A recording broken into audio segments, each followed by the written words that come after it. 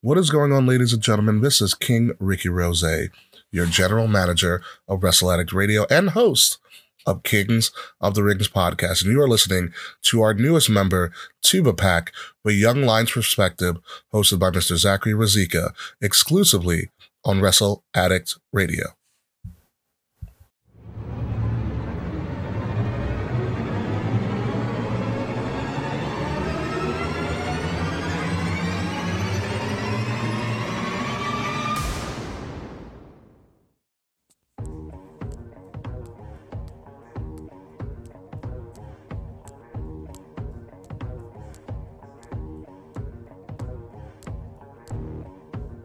What's going on, guys? Zach from the Wrestling With Issues podcast here. Welcome to episode 208 of the YLP podcast, kicking off your Memorial Day weekend in proper YLP fashion. I hope you're enjoying your day, your night, your afternoon, and your evening, wherever you may be, wherever you are in the world. Thank you guys so much for checking out this episode of the podcast, and as always, I greatly and truly appreciate it. Yes, ladies and gentlemen, it is Friday. It is Friday, May 22nd, 2020, and it is the beginning of Memorial Day weekend, thus the beginning of summer here in the Great Garden State. We're still on fucking lockdown because our governor's a retard. But I digress. Yes, I know there's going to be a lot of beachgoers coming this weekend. Not as many as we usually would get, because, you know, social distancing and limited numbers of beach badges. Mind you, my ass don't go to the beach, okay? I don't do the beach, for the most part. Not a big fan. Don't like sand between my toes, and I don't really go in the water. It makes me sound so mean. But, no, I'm not a beach goer. I mean, I'm already tan. I got that down pretty much. So I really don't have to get tan to be tan, because perma-tan, I win.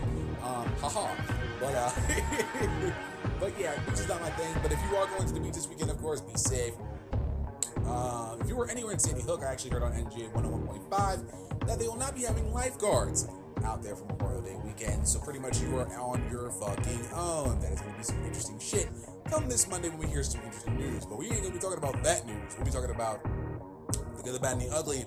That was AEW Double or Nothing this weekend. And before we get into all the festivities of today's episode, we'll be talking about, of course, AEW Double or Nothing preview and predictions. We're going to have a good fun with the time with that, good fun, all that good shit. And, of course, we'll be enjoying another installment of Light the Fuse as we talk about this past Wednesday's go-home show for AEW Double or Nothing. Before we get into all the good stuff, I got to pay some bills, kind of. First and foremost, y'all know this is being put on across many different platforms, but also the main three will be ambiguouspodcastsolutions.com, anchor.fm/Young Lions Perspective, and of course, anchor.fm/Wrestle Addict Radio. Those are the main three you can check out this podcast on. And of course, thank you so much for all your love, support, and all that good stuff, as well as, just in case y'all didn't know, or you've been hiding under a rock for the past couple of days, I put it on my Instagram. Yes, we do have a Memorial Day sale going on. And of course, I have told you to talk about my Teespring store over on teespring.com/the-YLP-collection.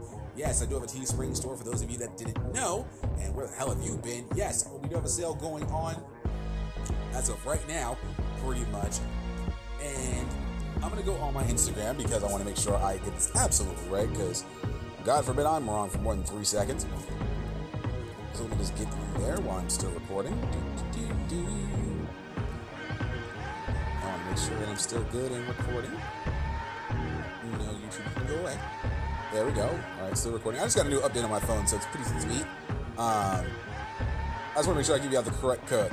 Now, if you do go to my Teespring store at teespring.com/the-YLP-collection, if you use the code WINNING or merch sale, I believe the one code, I believe now the one is using is WINNING, you can get 10% off your entire purchase.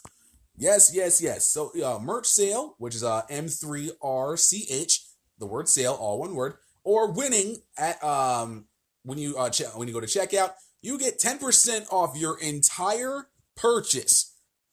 So whether you're gonna be grabbing, so if you're gonna be grabbing some sweet YLP merch, which I do highly recommend that you get yourself some for the summer. Of course, I got clothing. But before I even get to that, this was all curated by myself and my buddy Ricky. But this was my curation. This was my image.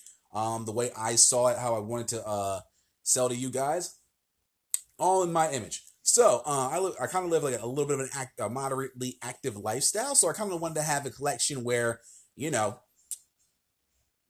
I kind of want to have a couple things, I knew I would wear. And then, when I'm out and about, I see people wear and all that stuff. I'm not trying to be trendy or anything. I just want to have a dope ass collection. So I do have clothing for men, women, and of course the young cubs that I'm calling out. Of course, we are all young lions.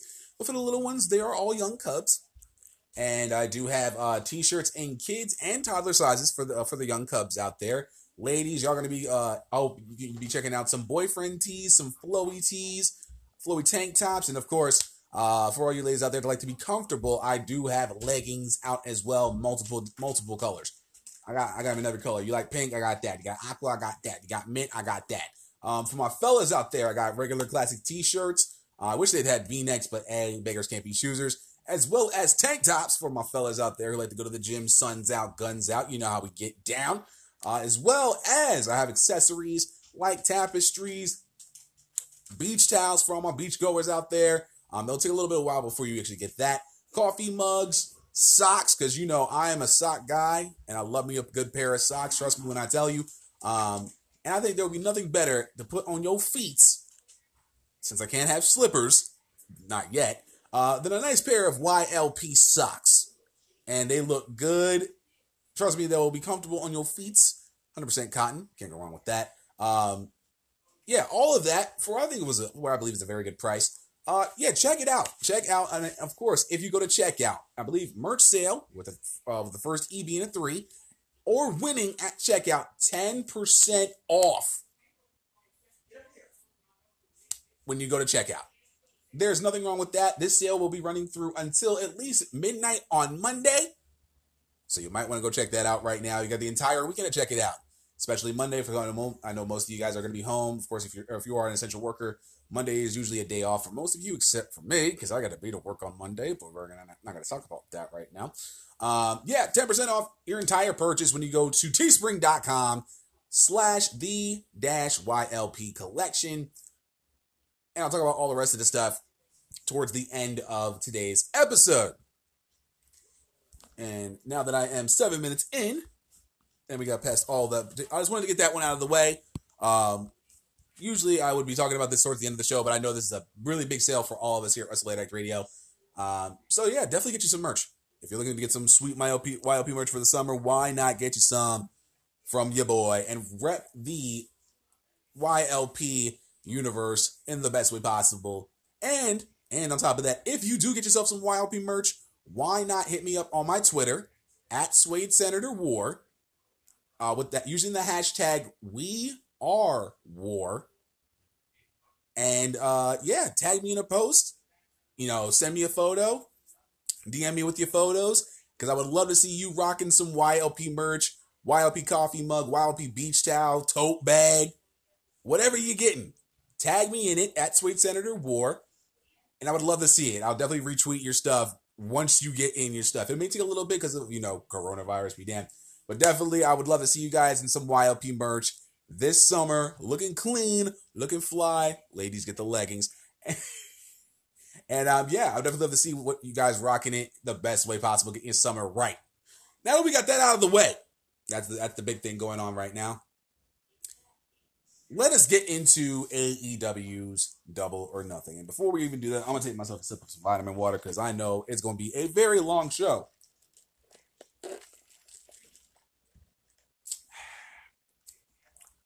Ooh, feels good. All right.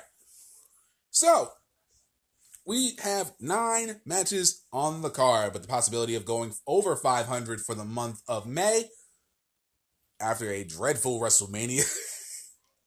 We didn't do so hot with our WrestleMania picks. I didn't even check the numbers. I didn't even want to. I knew I was going to have an abysmal weekend in terms of predictions. Right now, we are 4-2 in the standings, which I am in my own division. Mumu said, my dog Marley said she went 6-0. I don't believe it one fucking bit, but you can take it however you want to.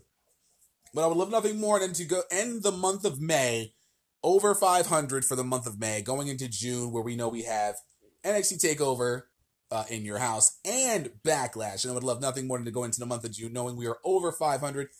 I may try to keep a running record, from May till the end of the year, if I actually do remember how the hell I picked. So, in terms of Double or Nothing, though, I have to say, this has been the kind of build that I hoped they would do. They didn't really ramp things up until the beginning of the month. And I've gone through all the emotions, all the grief cycle and all that shit in terms of certain matches. Most importantly, the Lance Archer-Cody match for the inaugural TNT Championship. I said from the beginning, if they went Cody, Lance, Archer, this was the kind of match that we didn't need for the TNT Championship. But you know what? Here's the thing. Our minds can change, opinions can change in a blink of an eye if we see how everything goes. And I did say that as well. If they give me something to invest in towards their build, the build towards their match, I can invest in it, I can get behind it. And you know what? They've convinced me. I am behind this match strongly. I cannot wait to see it in full. This is going to be a very good matchup, I think. This is definitely going to be one of the marquee matchups for the card, which is not surprising. We're going to have Arn Anderson and Brandy Rhodes in the corner of Cody, and Jake Roberts in the corner of Lance Archer, which is going to be a good match. And of course, Mike Tyson is going to be in attendance, presenting the first ever inaugural TNT champion with the belt, and I can't wait to see what it looks like. It's going to look clean. It's going to look dope. I know I'm going to see one of my buddies tomorrow night. Hopefully, I'm able to. Maybe we'll watch it together. I don't know. I'll bring my laptop. I still got to pay for it. It is a pretty penny, but it is worth every penny. The last few times I've paid for pay-per-views, Full Gear, Revolution, and now we're heading up to Double or Nothing. It's going to be this match alone could definitely pay for itself. We also have one of the marquee matchups, of course, the Stadium Stampede match between the Elite and the Inner Circle. Of course, with Matt Hardy being joining the Elite in this 5-on-5 fray. This is going to be one of those matches where I'm going to think, where you're going to suspend your disbelief because you're going to be fighting all over TIAA Bank Field. It's going to be an insane. It's going to be literally inmates running the asylum in that matchup. I won't say it's the main event, but I wouldn't be surprised if this matchup is your main event of the evening for Double or Nothing. It wouldn't surprise me one bit. We knew we were supposed to get Blood and Guts 2 months ago, and unfortunately, coronavirus be damned, we didn't get that. So this kind of makes up for it for now, in a sense, and hopefully we still get Blood and Guts sometime towards All Out in August. Fingers crossed big time, because still I think we deserve to see that match. I know AEW wants to give us that match. So at least for the time being with this matchup, this actually is a nice little it's a nice little we can't do this for you right now. So we thought of a way to at least give you something along the lines. Now, I know when they do Blood and Guts, Cody will be involved with this one. But for right now, the Stadium Stampede match is still going to be a straight up banger. The main event, one of the main events, if not what should be the main event of the evening, of course, is the AEW World Championship between Dean. No, I was about to say, oh, no. That's me smacking my hand, by the way. Jon Moxley and Brody Lee. I can't say I'm not going to say their WWE names. That's just me. But think of it as two guys that came out of WWE who were kind of underutilized towards the end of their runs in WWE. And they are now prominent main event guys who literally have switched things up. Of course, since Moxley has parted ways with WWE, he has actually done fantastic for himself, putting out bangers in New Japan. competing in the G1 Climax, becoming the IWGP United States Champion. Still the owner of that belt, by the way. So yeah, beating Chris Jericho back in February for the AEW World Title, and yeah, I see no reason why this match isn't going to be a banger. I wouldn't even consider it a dark horse match of the night. This is a match of the night candidate without question. I'm very excited to see what they do with this matchup. I think this match is going to be a straight up good ass match with two guys who definitely can go, who have fought each other before in WWE, and have somewhat a familiarity with each other. This build has, mind you, most of these build matches have had only 3 weeks worth of build, and it made it seem as if it was like 6 or 7 weeks, which makes me quite happy with the amount they have done with these feuds. With these 3 feuds alone, they have actually nailed all of it. It has been quite fantastic to watch, and they have done quite well for themselves. And this card, at first glance, when you look at it, is an interesting one because of the fact that there's so many good matches that can actually land that are on this card that can actually hit hard and really captivate all of us watching it. That we'll be watching at home tomorrow night. I can't wait for this card, and I see no other reason to keep blathering on about the preview. So let us, ladies and gentlemen, yes, I assumed your genders, begin our predicciones for AEW Double or Nothing. Of course, we're going to start with the buy-in, which is the reason that they're trying to get you to watch Double or Nothing tomorrow night. But I think even this match alone could have been on the main card, and I would have been perfectly happy with it. So, the buy-in matchup is a number 1 contenders tag team match. Winner, it becomes the top contenders for the AEW World Championship. The Private Party going up against the Best Friends. Now, I really haven't seen the Private Party as of late, nor have I seen AEW Dark as of late. So I haven't really seen the Private Party perform, honestly, in a couple of months, which is kind of weird because I am a big fan of Private Party. I stand Private Party. I'm a big fan of theirs. They are really good in the ring. Of course, the upset back in October with the beginning of the AEW World Tag Team Title Tournament, defeating the Young Bucks in the first round. Can't go wrong with that. They've been done quite well for themselves, and as of late, they have been on a bit of a streak from what I've read. The Best Friends, though, have been more prominent on AEW Dynamite, and we've seen them compete, of course, Trent Beretta taking on Kenny Omega. You've seen Chucky T in a couple matches. They just competed against Jurassic Express on Dynamite. They've really had a hell of a streak ever since the whole Omega Beretta matchup. They've really done quite well for themselves and really have made the case to be the top contenders in the tag team division. And this match will be the definitive matchup to determine who will get the next shot at Kenny Omega and Hangman Page. And I honestly see in my heart of hearts the Best Friends defeating the Private Party. I think right now, I really haven't seen much of Private Party and Kenny Omega in them having matches with them. We've seen matches with the Best Friends and Kenny Omega. We've seen that. So there's a bit more chemistry there, and I think that's what they're leaning towards right now. That's not to say Private Party are no slouches. They are damn good in the ring. I've seen them, when they were in, House of Glory, doing their damn thing, going up against the Young Bucks.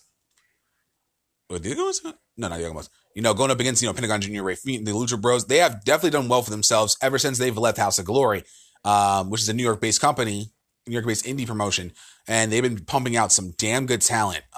Violet, of course, Private Party. I can't even think of their names right now. That's kind of sad. That's kind of mean. Anthony Gangone, of course, Amazing Red runs the show over there. One of the head trainers and part owner of the company, which is now owned by Master P. Fun fact, real shit. Actually, you can look that up right now. It is. He's the new head guy of HOG. Real shit.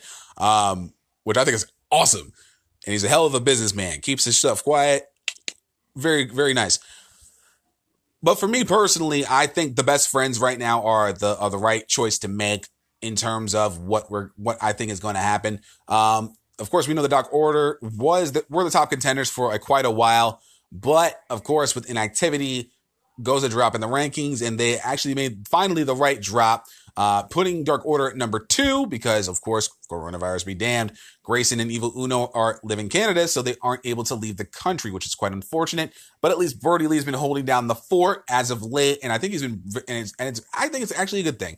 Not to say it's not a good thing to not have Uno and Grayson not be a part of Dynamite, but understandably, you know, they're in Canada. They have to stay. They're locked down like a motherfucker up there. So, but Brody Lee has been taking care of business, and they've been acting accordingly with Brody Lee. So right now, it makes sense to have the best friends become the top contenders for Page and Hangman's champion, Page and Omega's title. Excuse me. So it wouldn't surprise me in that sense. So yeah, I'm going with best friends to become the number 1 contenders for the AEW World Tag Team Championships. Now that we have Hangman Page back, we'll definitely be seeing the eventual breakup of Page and Omega, thus allowing the best friends to win the Tag Team Championships and possibly get into a feud with a Dark Order or maybe a private party rematch, whatever comes their way. But I see the best friends right now gunning for those Tag Team Championships, and I think they have the most momentum out of either of these teams anyway. So I'm going to go with Chucky T and Trent Beretta to get that number 1 spot. Moving on, we have a late shoe-in for the card. Dustin Rhodes is going to be on the card this Saturday night as he was challenged by Mr. Shawn Spears, of course, the challenge being laid down this past Wednesday on AEW Dynamite.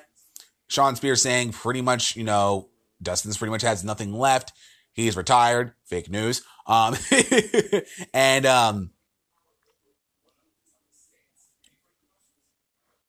So this is one of those matches where it's a straight up gimme matchup. I mean, either way you can go, and it would be an interesting match. But you know who I'm going to go with in this matchup? I'm going to go with Shawn Spears. As you may be just ahead, and I believe I just heard the collective gasp come into my ears in my own little world. I'm going to go with Shawn Spears. That's not to say Dustin isn't going to put on a good match. He will be. But I really think they need to start really putting Spears over. It was only a matter, I'm thinking in my head like, man, Spears really needs, I mean, he's been doing, of course, tune-up matches and whatnot. He's been showing his ass. But now I think he needs to step up in competition. And here's what I could see happening.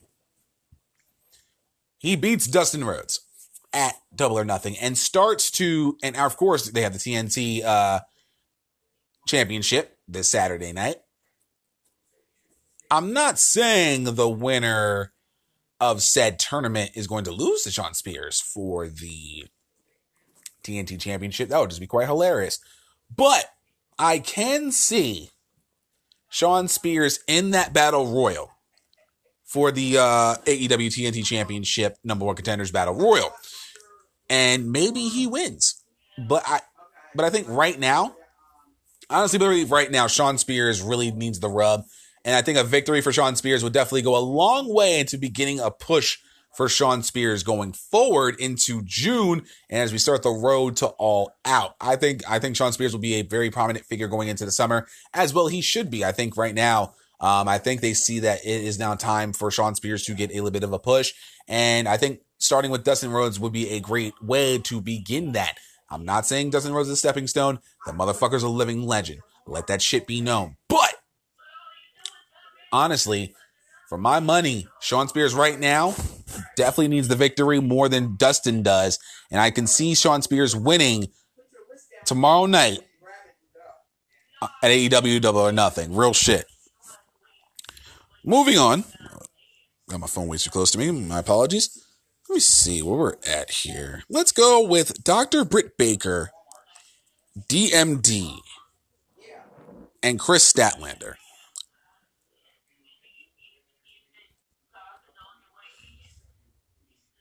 This match came about, of course, with during the, I believe it was the Women's Fatal 4-Way last week with Penelope Ford, Hikaru Shida, Dr. Britt Baker, of course, and Chris Statlander. And, of course, we'll be discussing the women's tag match in just a little bit. The reason this match came about was because after Shida got the victory, hitting the running knee on Penelope Ford and getting the 3 count, Baker was on the outside putting the lockjaw on Chris Statlander. And yeah, that's how we got to where we are now. Of course, we had the match this past Wednesday, the tag match between Baker and Rose and Shida and Statlander. We'll be discussing all that, like I said, in Light the Fuse later on. This is kind of one of those matchups that I like to see. You know, of course, you have your big title match, you know, between Shida and Rose. That's all well and good. That's not going to be anything bad. But it's nice to see something underneath that. We're going to get 2 women's matches on this card, which makes me quite happy. It shows that they're actually evolving a little bit, showing a little bit of growth. And I know these 4 ladies, Rose, Shida, Baker, and Statlander, are your top tier of the women's division. So why not have all 4 of them be featured on the main card? And safe to say, both women's matches are going to be on the main card, which is primo stuff for yours truly, which is really puts a smile on my face that we're going to get to see 2 women's matches on the card instead of just a single match on the card. Shows a little bit of growth and shows that there are top tier players within this division that you can really build around. And then you can have ladies like Gibbs, like Priestley, like Penelope Ford, Anna Jay, Big Swole, and whoever else, and Lil Miss Riho. And any other ladies you want to start building around, because these, I think, 4 you're going to be complete foundation of this division. And I always thought, and I never really talked about this for the most part. Usually they build around 1. And you don't want to do that. I'd rather not build just around 1. I want to build around at least 3 or 4. Usually somewhere between 2 and 4 are the 2 and 4 pieces that you can easily build around. And I think these 4 ladies here, Rose, Shida, Baker, and Statlander are the 4 you can easily build around. And like I said, ladies like Gibbs, like Priestley, like Anna Jay, like Lil Miss Riho, like Penelope Ford, Big Swole, and as you start to bring in more, bring back your talent, you start having feuds like an Anna Jay and a Shida. You can have a Statlander take on a Rose. Hopefully it's better than their match at AEW Revolution, because that was actually trash. A Baker, Rose, a Shida, and of course you had a Shida Baker, Shida Baker mini feud going on, and now we get Statlander and Baker. In terms of who to pick, I'm not saying the answer's obvious, but I think the answer here is quite simple. I have a strange feeling that, and this is just gut for the most part, I have a strange gut feeling that they're going to go with Britt Baker to get the victory here. And that's who I'm going to go with. I'm going to go with Britt Baker to take the victory over Statlander. I think for some reason, it's not to say Statlander is just a step behind.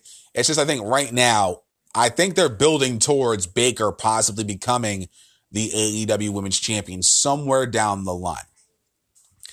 That now, when we talk about the Women's Championship, it could be a little different. I don't know where they're going to really go with it. It's one of those things where it's just like, okay, you can go Statlander and win, and that wouldn't be an issue to me, because like I said, I like both. I like all 4 of these ladies. Of course, Rose, Shida, Baker, and Statlander. But I think right now, the hot hand is with Baker. Statlander will be waiting in the wings for a shot. Don't get that twisted. Let's not get it twisted 100%, y'all. Statlander is good. She can go in the ring. But I think right now, Baker has the hot hand. She's, of course, been doing vignettes of becoming a role model and all that good stuff. She's doing work with Tony Schiavone, all this stuff. I think the momentum right now is on Baker's side, which is what helps me lean towards Baker getting the victory over Statlander. I think this is actually going to be a solid women's matchup, and I'm actually going to declare this my dark horse match of the night. I always have one for pay-per-views and all that stuff. I always have one per card, and I'm actually going to put the stamp on it for Baker and Statlander. I know normally this is, I normally don't, for some reason, don't really have the ladies as dark horse match of the night, but I have a sneaking suspicion in my brain that Baker and Statlander is going to be a lot better than I think people are going to think it's going to be, and that makes for what I'm going to call a good dark horse match of the night. Going with Baker to take the victory, but I think this match would be better than a lot of people anticipate. Or as Lee Corso used to say it, better than the experts think. Let me see here, but let me see how many I got. So I did that one. I did that one. I did this one. And I think I'm going to do one more before we take a break. And I'm going to go with MJF versus Jungle Boy. Before we take a break here on episode 208 of the YLP podcast. Like I said, this is going to be a long show, so, get your popcorn ready. This, I think, is actually simpler than a lot of people expect. And if you haven't caught it yet, there is some foreshadowing. And I had to thank my buddy Malik for this one. Cause we kind of talked about it a little bit this week. He's just as big an AEW fan as I am. He likes the product. He likes what he brings to the table. And I think we're both on the same wavelength. And when he brought it up, I was thinking the same exact thing. Now I'll explain that in the next segment. So, rock with me on this one. And I think I may start off with, one match in particular that will make all the sense in the world. Now, I'm going to go with Jungle Boy to defeat MJF. And I'll explain everything when I get into the casino ladder match. But I think this is actually going to be a fun little matchup. The past couple of weeks, of course, MJF and Wardlow have been pains in the Jurassic Express's side, of course, with, MJF pretty much throwing Marco Stunt's 12-year-old, 23-year-old ass into the barricade. Him so tiny though. But he does work in the ring, which I think is cool. But, like I said, is a reason why. So I'm not trying to divulge too much, but I think you're going to catch it once we start the next segment. But I think Jungle Boy's going to get one over on MJF. Bless you. And this is going to be one of those fun. I would have loved to put the Dark Horse match of the night on this matchup. But I think for some reason, Baker and Statlander is going to be better than the experts think. So they can suck it. But this is going to be a very fun matchup between MJF and Jungle Boy. And I think it's going to be a very shock victory for Jungle Boy. I think him coming back into the swing of things. And I am so high on Jungle Boy, of course, son of Luke Perry. The late Luke Perry, unfortunately. But, Jungle Boy Jack, can't go wrong with him. I like his look. I like the way he gets down in the ring. I think he's definitely going to get one over on MJF big time. I have a feeling Luchasaurus and Wardlow are going to have a bit of a standoff in this matchup, which I hope leads to a match between Luchasaurus and Wardlow. I need that shit. I need it. I think that would be a dope match to have on Dynamite. Do not put it on AEW Dark. That is a Dynamite match, you sons of bitches. You get that shit right. But I think Jungle Boy getting the victory here, I think would be a shock one. It would unfortunately give MJF his first loss in AEW. But I think that would be quite hilarious, given the fact that Jungle Boy would be the one to beat him. But if you still haven't caught it, I'll explain it all in the next segment. Yes, this is a two-parter here, of course, with the opening of the show being a little bit longer than I anticipated. So when we come back, we're going to do the remainder of the AEW Double or Nothing card. Of course, talking about Cody and Lance Archer for the AEW TNT Championship. Jon Moxley versus Brody Lee for the AEW World Championship. The Casino Ladder match with the winner getting an AEW World Championship matchup. The no disqualification, no countout match for the AEW Women's World Championship between Nyla Rose and Hikaru Shida. And of course, the Stadium Stampede match between Matt Hardy and the Elite taking on the Inner Circle. Stay tuned. We'll be right back.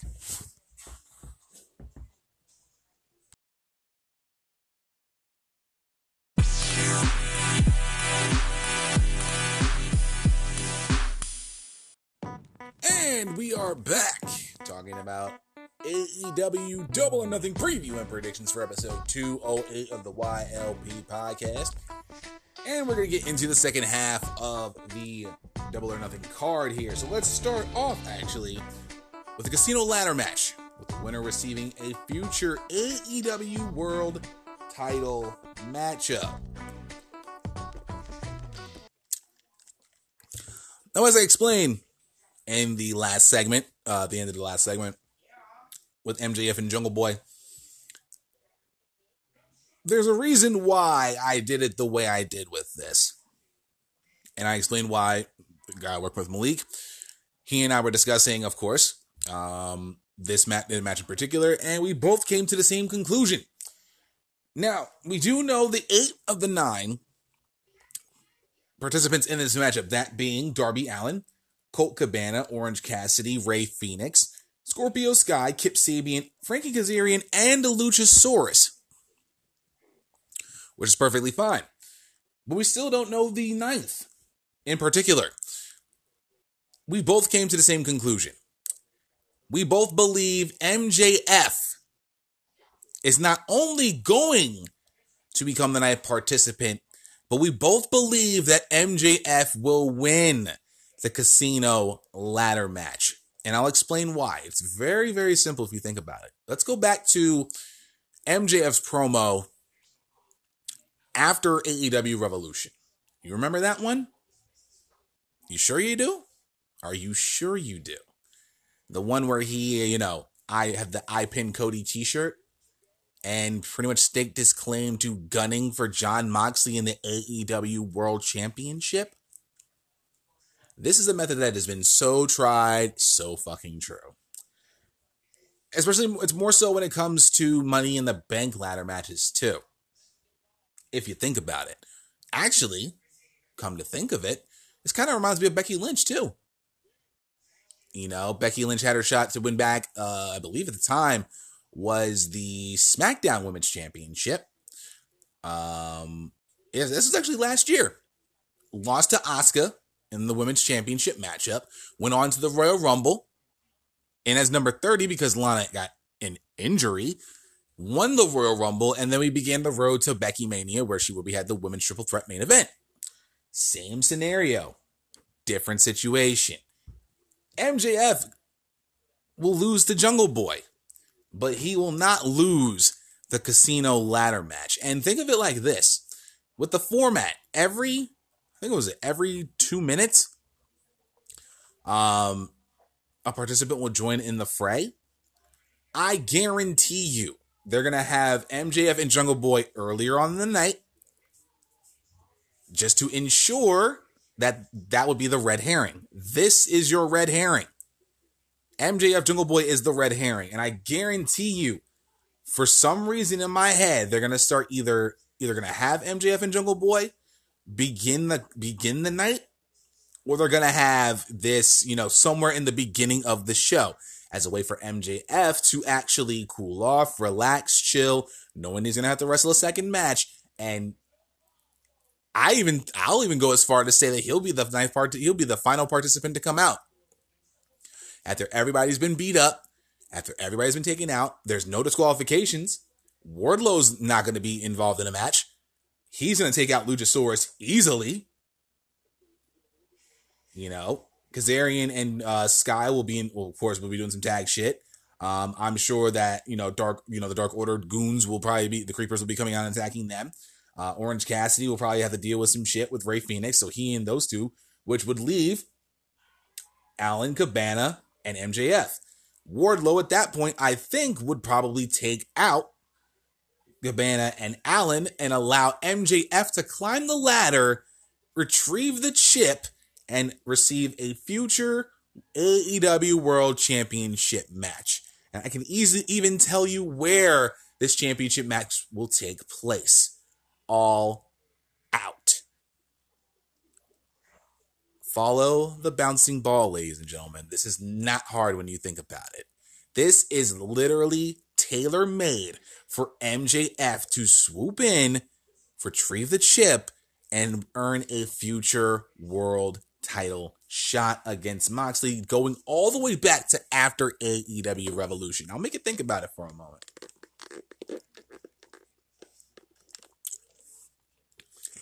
This is literally tailor-made for an MJF victory. And Malik, I got to shout out one to you because, the fact that you brought it up in conversation and I was rocking right there with you the whole time. We were on the same wavelength.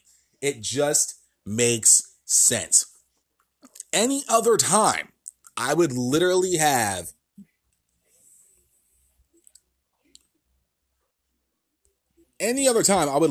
Darby Allin win in this match. Not even going to lie to you all.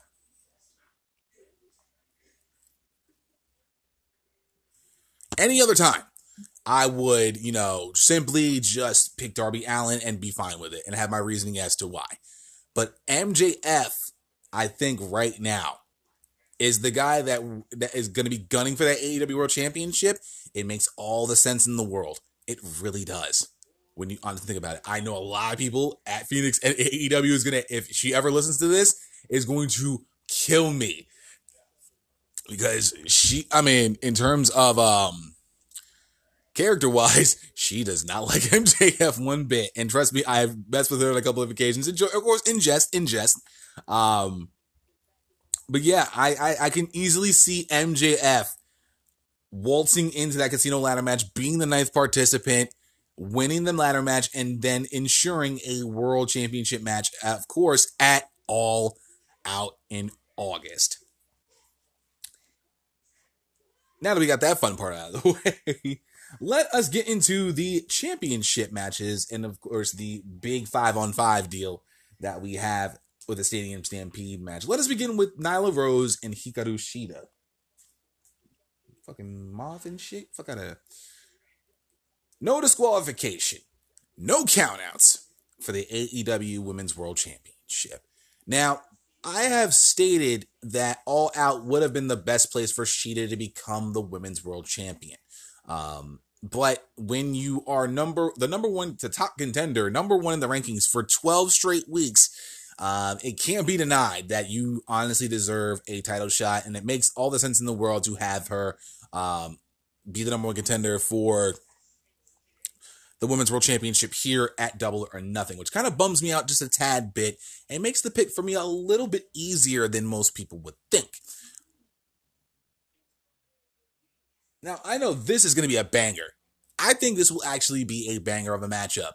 Will it surpass Rio and Nyla Rose as the best women's match in the history of AEW so far? It has that possibility. But people are still souring on the women's division as of late, and I can thoroughly understand that. And I'll trust me, I'll be discussing that when we get to Light the Fuse, and I'll discuss my gripes with the women's division and a couple other things that I had a couple moments with on Light the Fuse this week. But I think if any two ladies can really make people believe in the division, it is Nyla Rose and Hikaru Shida. Shida's a fighter. Shida is a tried and true babyface. All the way through, Rose is the native beast. She is a heel personified 100%. A true heel versus babyface matchup we have here. Now that you're adding in no disqualifications, no countouts, the creativity can go up a couple more levels, which is a fun thing for me. You can have a little bit more fun of it, have a couple more spots to do in this matchup than just a straight up one-on-one matchup. And a lot of things can happen. Now, we've already seen, Shida do a superplex on Rose and put her through a table. We've seen that. We've seen Shida get cracked upside the head with a kendo stick, which was quite fucking hilarious, regardless. But for me, honestly, I'm going to go with Nyla Rose to retain her championship. I still think it's a little bit too early for Rose to be dropping the championship. I want a dominant reign out of Nyla Rose. It just makes sense to have a dominant reign in Nyla Rose. I don't know who would be the one to take it, especially when we start leaning towards All Out season. If we're going to go baby faces, I don't think Baker will fit the bill either. I don't know. I would think because I personally had Baker being the next one in line at Double or Nothing, but Shida and Rose have had more interaction with each other than Baker and Rose have. Now they did have some interaction in their tag match, but it's a little bit different. We're talking long term. We're not talking in the short term. So Shida and Rose made the most sense to have a title match, and plus Shida was on a fucking hot streak. Can't really knock that at all. I just think right now Rose is still the hot hand in the women's division. She is she has dominant written all over her, and I think she just honestly deserves a dominant title reign, lasting at least a few more months. Now, do I think All Out maybe the place she drops the championship? I don't know. Would it be the best place to do it? Kinda, but we won't know until we get there, and then we actually see who would be the next women's champion. We don't know who that one will be just yet, given the fact that coronavirus be damned. We really haven't seen the remainder of the division actually compete. I mean, I don't watch AEW Dark as often as I'd like to. Unfortunately, I haven't seen it in just a couple of months. But I still would want to see a Gibbs. I know Priestley and Rose definitely had interaction prior to this coronavirus starting, so that would be something I like to see them revisit. Sadie Gibbs, I think she would be an excellent choice, and I think she would be one hell of a babyface. Allie, of course, as well, but she's a heel now and damn good looking one at that. Again, I am just a man. I am merely just a man. But I think for right now, Rose still has the hot hand. I think she's white hot as a heel. It just makes sense for her to retain. I think this is going to be a damn good matchup. This wasn't even on my radar for Dark Horse match of the night because it's a very prominent title match.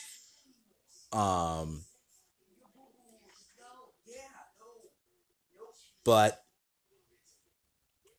I hope this actually comes across better than people are souring on it, especially with what happened this past Wednesday in the tag match.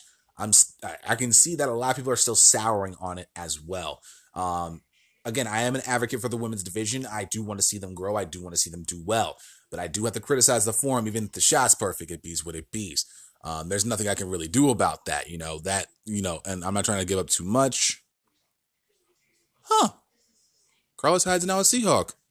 Sweet. That's cool, I guess. Helps our receive. That's our running back cord. Very nice. But I think Rose right now has the hot hand, and there's not much we can really say or do about that. You got to keep the title on Rose right now, unless they're thinking, because they really don't have anyone else. They have more baby faces than they do heels, and I think Shida, it sucks. At any other time, I would say All Out would be the place for Shida to take that spot. Because I wanted to see her in the Chicago crowd with the people fighting for Shida, and of course the crowd loves Shida. But right now they have to go with the hot hand for both. But right now, I think Rose still retains over Hikaru Shida, and I think that match will be a little bit better than people expect, hopefully. Now we move on to, let me see, what do I got left? Okay. Let us go to the tournament final to crown the first ever AEW TNT champion, that being Cody, who will have Arn Anderson and Brandy Rhodes in his corner. Lance Archer will have Jake the Snake Roberts in his corner. And the winner of said match will receive the first ever AEW TNT championship from none other than the former baddest man on the planet himself, Iron Mike Tyson. Yes. When they made the announcement last week, that sent a shockwave throughout, and then we found out Tony Khan and Mike Tyson are actually good friends, who met last year. I believe it was at Double or Nothing, and Mike Tyson said he became a fan. He was a fan. So he said, he's like, you know what? I'm gonna have him here at AEW Double or Nothing to present the AEW TNT Championship to either Cody or Lance Archer. And I think that's going to be a pretty cool thing to see, a pretty cool moment for us all to see Mike Tyson back for the first time since, you know what I'm talking about. If you don't know, well, now you know. Yeah. But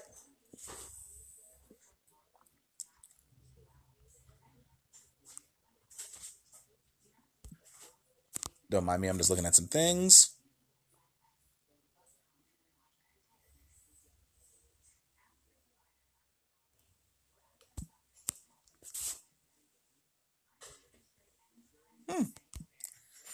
Don't mind me, I'm just looking through my group chat. Interesting things in that group chat, I swear. But let's talk about this matchup.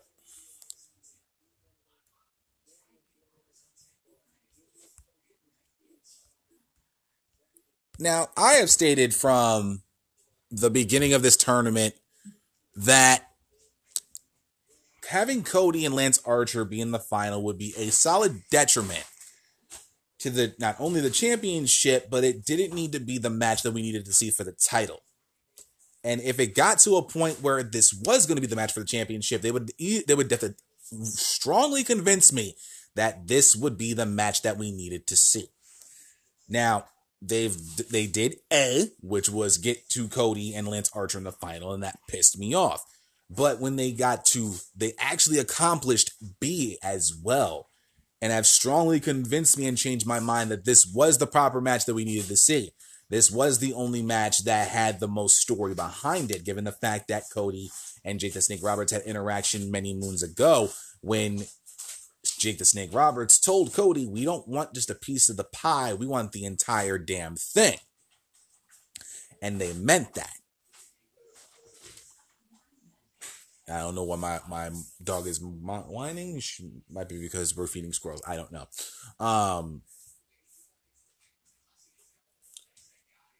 But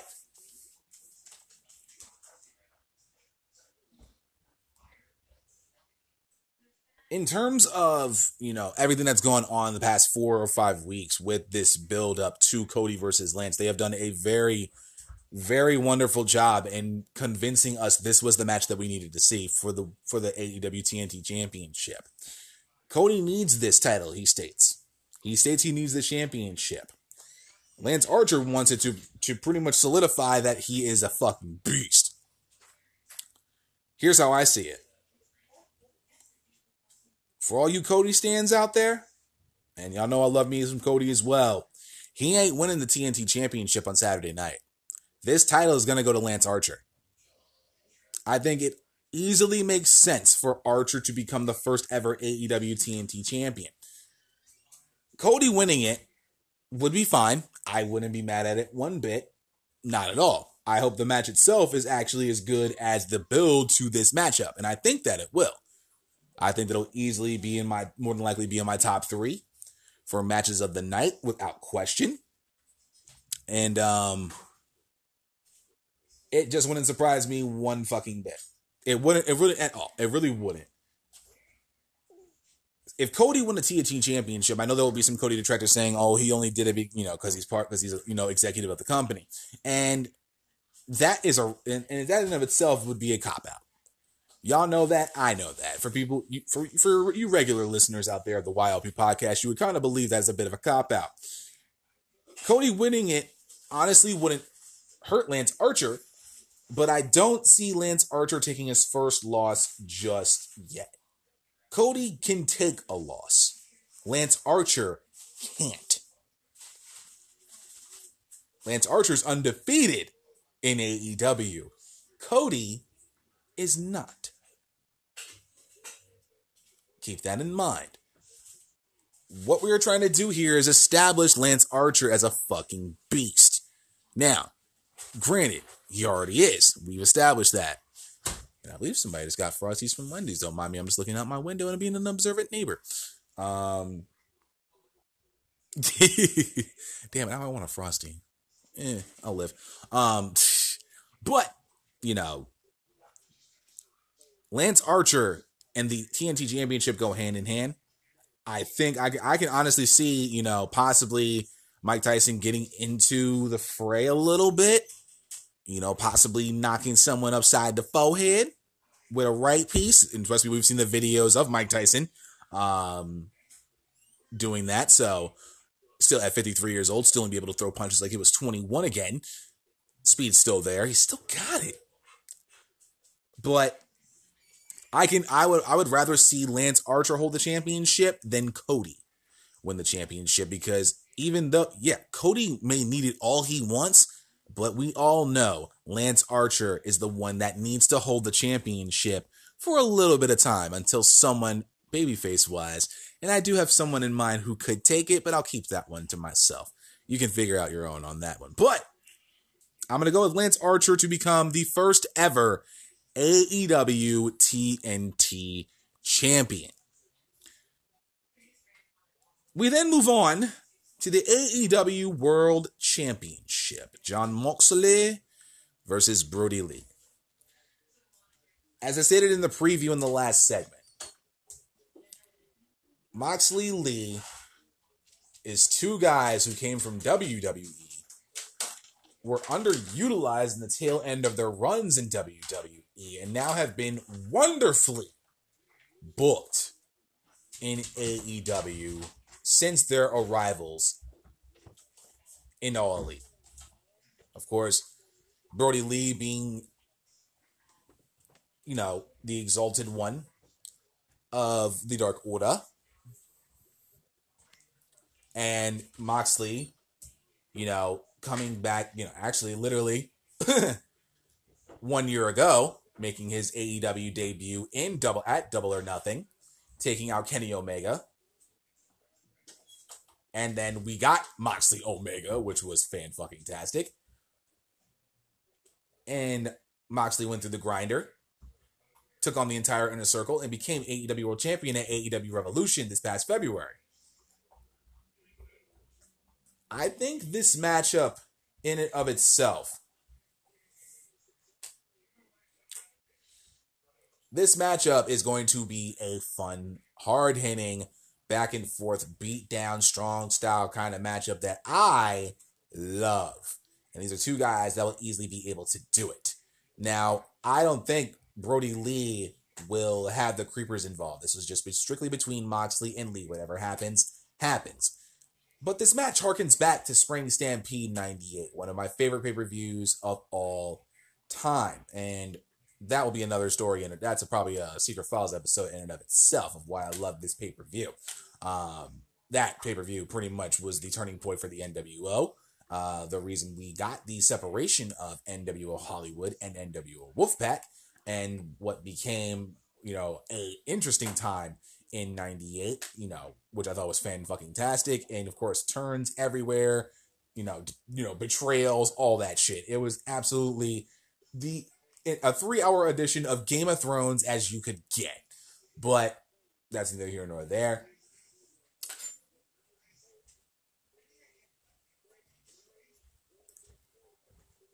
But I honestly do believe that Jon Moxley is going to retain the championship. But let's go back to Spring Stampede 98 and why I think this kind of harkens in my mind.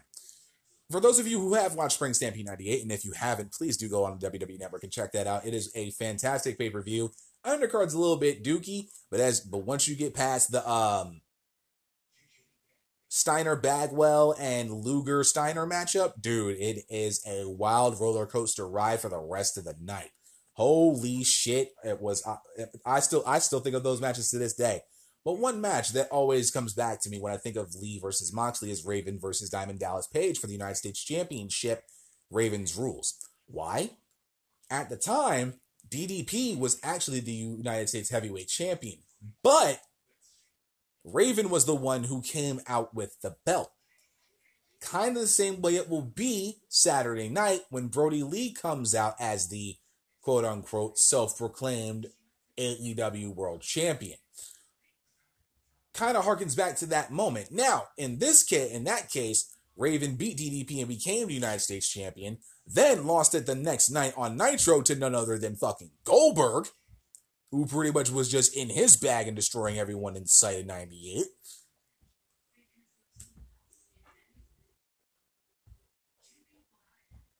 But this particular story will have a different ending. And of course, I'm going to go with Jon Moxley to retain the AEW World Championship, take back what is rightfully his, and continue to walk around with Big Platinum as champion. I love the fact that I can call back certain things about this, when I can do that and just call back a particular match. And that one always will stick out in my mind. I brought this up to people I actually work with who follow professional wrestling like I do. And when I bring that up and I bring it up in certain situations, they get it and it makes sense and it clicks immediately. So if you are a WCW fan like I was back in the day as a young cub, it would make sense. You would think, yeah, that actually makes sense. And you know what? Wow. A little strike of the call back there. Like I said, it's one of my favorite pay-per-views ever. Like hands down, ever. No one can tell me different. You can say that whole pay-per-view sucked and I will tell you go fuck yourself. But something like that, when you can think of a callback like that, is a nice little detail. I don't know if AEW thought of it like that, or they just really were just like, yeah, let's just do this. But if they really thought about that match in particular, A, that'd be dope as fuck. B, they probably didn't. And C, just for the sake of the conversation, they did. So, yeah. But I am going with Moxley to retain the championship. I think it's going to be a banger of a matchup. These two, I think, are going to be great. And I hope Vince McMahon watches this one in particular and they show Vince McMahon what really happens when you fuck over these two guys, underutilize them to their not-so-world potential, and they put in a banger of a championship matchup and just show the world what they can do and realize that they have two proper main event guys that most fans will probably say were terribly underutilized in WWE toward their end of their runs. And last, but certainly not least, we will conclude our AEW Double or Nothing preview and predictions with the Stadium Stampede match. Of course, given to us by none other than Chris Jericho, who is the reason why we have the Money in the Bank match in the first place. And if you think I'm fucking lying, go check Wikipedia right now. Because I actually talked about that in my Money in the Bank preview and predictions, and you can literally look that up right now. It's a simple Google search. Do your research. Chris Jericho did that? Yeah, that's his. All his idea. Loved it. Yeah. So it's not surprising that he would come up with a match like the Stadium Stampede. Stadium Stampede. Where they're literally going to fight in TIAA Bank Field, home of the Jacksonville Jaguars. Why? Because A, they can. B, it's the Con Stadium. They're the owners of the freaking Jaguars.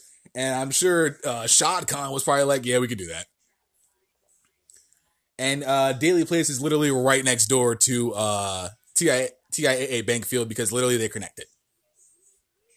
So, yeah, they can do that. But I think this is a very intriguing, innovative, interesting match. That's called alliteration, ladies and gentlemen. Booyah. I think this is going to be a fun match. This is going to be a fun matchup. And the reason I'm going to pick the Inner Circle to win is because of the fact that,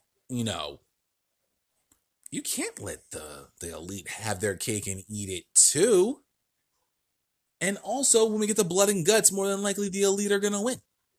Possibly. I don't know. But it would seem to me as if we're going to head into All Out with Blood and Guts, hopefully, they do it in Chicago. Please, Illinois, just do make everything right and get prepared by August, please. We would love you very much if you could have it in Chicago. Thank you. Sincerely, me. But I think everything is going to be leading to Blood and Guts come whenever the fuck they decide to do it. It's still going to happen. We know this. They've told us it's going to happen. And whenever everything is good to go, wherever they have set a Blood and Guts matchup, I have that feeling that the Elite are going to finally crush the Inner Circle and win that match. But I think for this particular matchup, I'm going to go with the Inner Circle to defeat Matt Hardy and the Elite. Also, given the fact that, yes, Hangman Page is back, but there's still a little tension between himself and the Elite, that being Omega and the Young Bucks. There's still tension there. And we all know somewhere down the line, Omega and Page are going to have that day. That day that a lot of people, I'm sure, aren't ready to see. That I've been ready to see for quite some time. Page versus Omega. It's going to happen, and I've stated it. I actually stated this beginning of the year. All Out is the best place to do it. And we're still on schedule. Okay? I think right now, the Inner Circle is hot. They got their thing going. And yes, the Elite got one up on the Inner Circle. But I think on Saturday night, the Inner Circle are going to defeat the Elite. And, yeah. They will take the victory there at Spring Stampede. I think Blood and Guts is going to be the be-all, end-all between the Inner Circle and the Elite. That makes the most sense in the world. They still have a fifth in Matt Hardy, so you can have Cody, Omega, Hardy, and the Bucks taking on the Inner Circle in one last matchup Blood and Guts will be the end of the Inner Circle Elite feud. And that will complete everything. But I think for right now, Inner Circle will take it. Inner Circle takes this one. It'll be this is going to be a very fun matchup. Do I think it will be main event? I don't know. I don't think this will main event. Maybe. We don't know. Would it surprise me if they did? Nah, not really. This has main event written all over it, but hopefully, but I think the last moment we want to see it's either one or two moments we're going to see at the end of AEW Double or Nothing. We're going to see either A, Jon Moxley taking back the AEW World Championship and holding it above his head, taking back the title that Brody Lee literally stole from his ass, or B, the Inner Circle celebrating their victory in the Stadium Stampede and pretty much middle finger to the whole entire world like I'm doing right now. Either way, either moment can end AEW Double or Nothing properly, and I wouldn't be mad at it whatsoever. But I am going with the Inner Circle defeating the Elite in the Stadium Stampede match. And that, ladies and gentlemen, is going to conclude our AEW Double or Nothing preview and predictions. On the flip side of the break, we get to talk about what happened on this past Wednesday's episode, the go-home show of AEW Dynamite, in another installment of Light the Fuse. We'll be right back.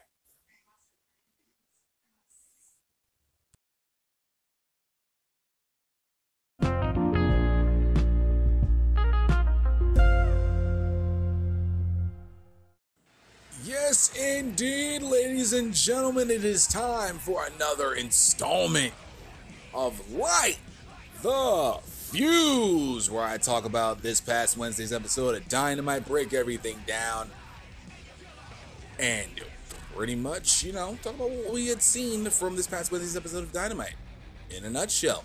Now, this episode in particular will be a lot shorter than normal episodes of Light the Fuse, given the fact that I explained a good portion of what has happened, for the most part, in my AEW Double or Nothing preview and predictions. And thank you so very much for sticking around this long. I know I can go very long-winded, and my apologies for that, but I'm trying to keep it down to a simple tone. So on this week's episode of Light the Fuse, I'm going to talk about a couple of things. In particular, nothing too crazy to the point of overkill or oversaturation of what I had spoken about in my Double or Nothing preview and predictions. For the most part, we pretty much have an idea of what we're going to be getting into. I will say, though, as we begin this episode of Light the Fuse, that this was a damn good episode, especially a go-home episode of AEW Dynamite for Double or Nothing. They have really taken their time very well to, of course, have everything sorted out by this past Wednesday for Dynamite, and for that I am very grateful and thankful for the fact that they've really done very well and making sure every single match that they have in this card has meaning behind it, a true storyline, something that we can look forward to and invest in for almost every single match on this card. They did everything they needed to do. This was a fantastic episode. I will easily, without fail, say this was a damn good go-home episode. A fantastic go-home episode. Probably one of the better ones that I've seen in 2020 all of professional wrestling. And that, in and of itself, should be commended, given the fact that this week's AEW ratings definitely showed that. If I'm not mistaken, see if I can actually find it here on the rating scale.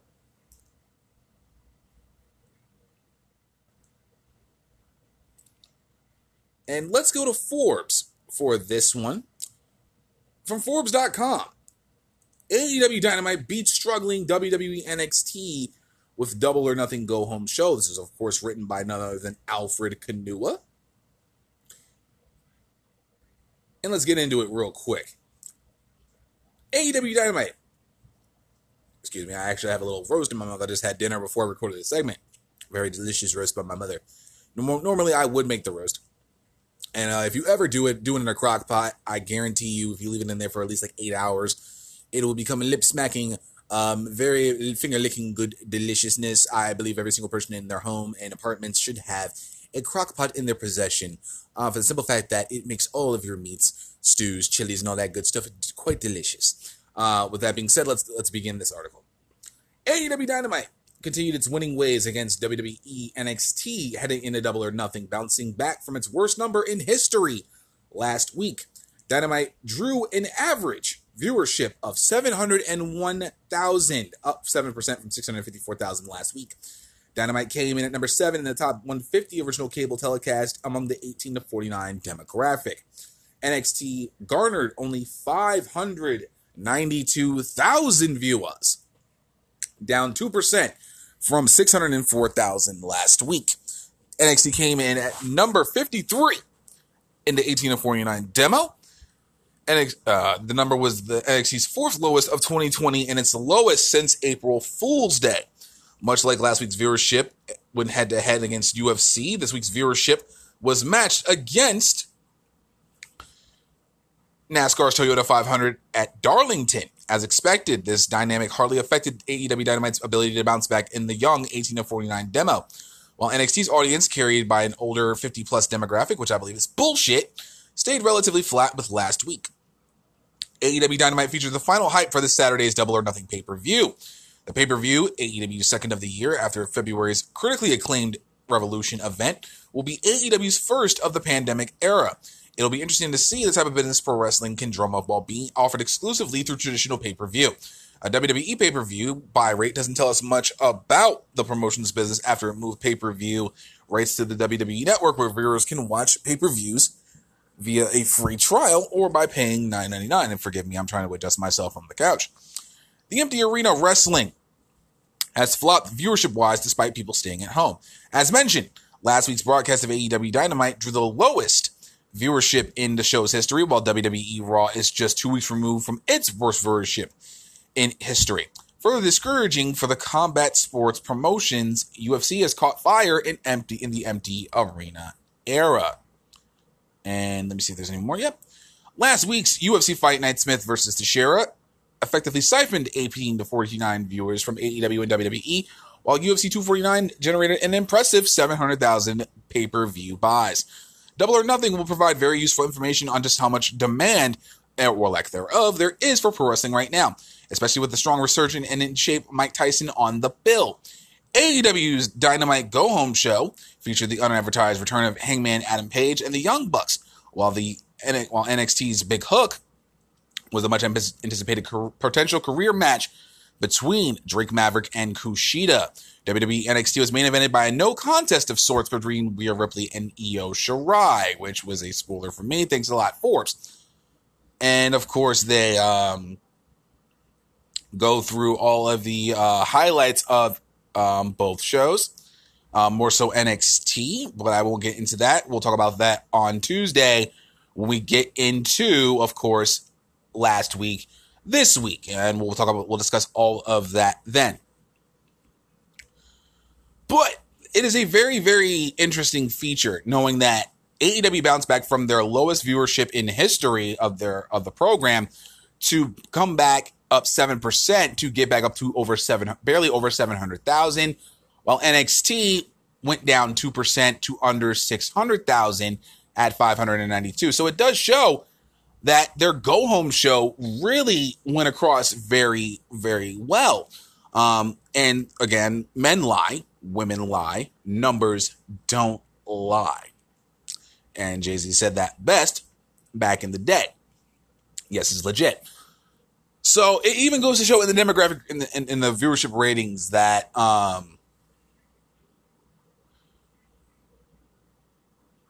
that even a bounce back week and a proper go home show can do wonders for your fans' investment in a particular pay per view.